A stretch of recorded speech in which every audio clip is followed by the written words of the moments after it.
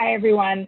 My name is Hillary Kennedy, and I'm the Program Director for Medicaid Leadership at NAMD, joined once again by my colleague, Ed O'Neill.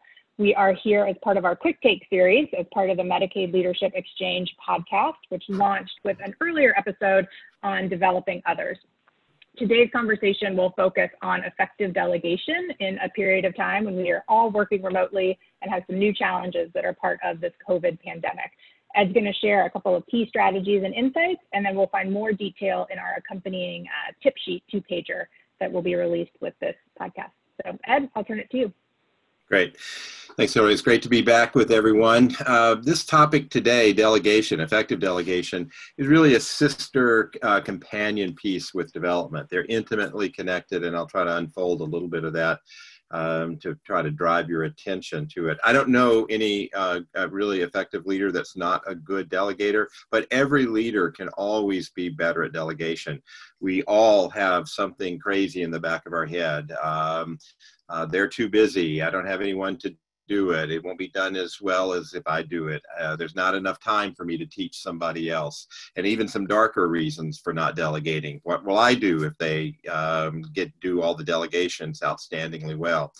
Well, you want to push through that and get to delegation, because really when you're not delegating effectively, then you're not doing the things that you need to be doing as a leader. First, area to pay attention to with delegation is development. If you're delegating without a development plan by your colleague, then it's going to be twice as hard and not nearly as deep. But if you've got a development plan and you can delegate to that development plan, then each time you offer a stretch activity for them, they see how valuable it is for them to learn and grow. Doesn't mean that everything that you delegate has to be a stretch activity, but it has to be anchored in that. So if you haven't done a development plan, now's the time to do one, and take a look at that first little link back to development planning. Second, and this is really a challenge in Zoom world, particularly if it's somebody that you're delegating to that you haven't worked with, is to know you and to know them. So you need to get comfortable with your style, their style, and you're responsible as a leader for getting those to be in sync. I know we sometimes think it's their job, but it really is ours. So particularly around things like communication, how much, when, structure, media, all those things need to be recast, even for someone that you've been delegating to for a while.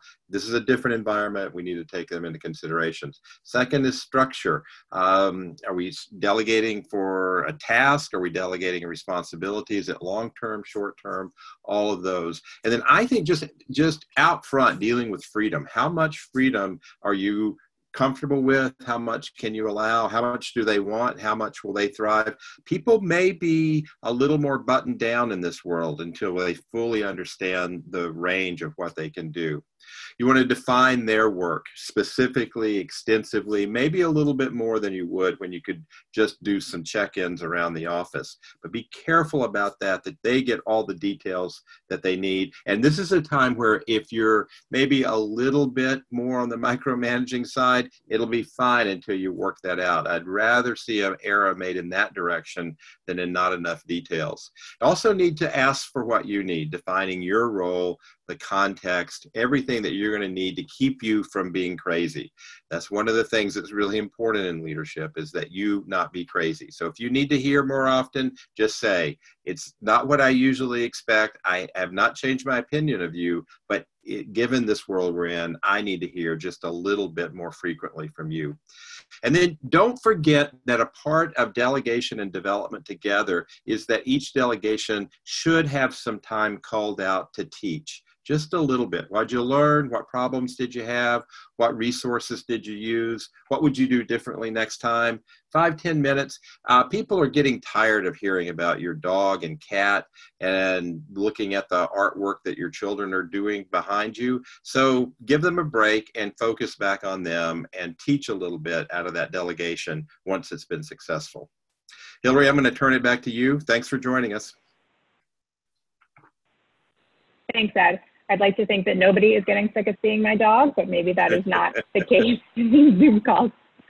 So as Ed said, this is the second in a series that we've been putting together in partnership with the Center for Healthcare Strategies with support from the Robert Wood Johnson Foundation. It's part of our Medicaid Leadership Exchange podcast series. And we hope that you find the accompanying tip sheet and quick takes document that Ed has put together full of additional details as you work to successfully delegate from a distance. Thanks, everyone.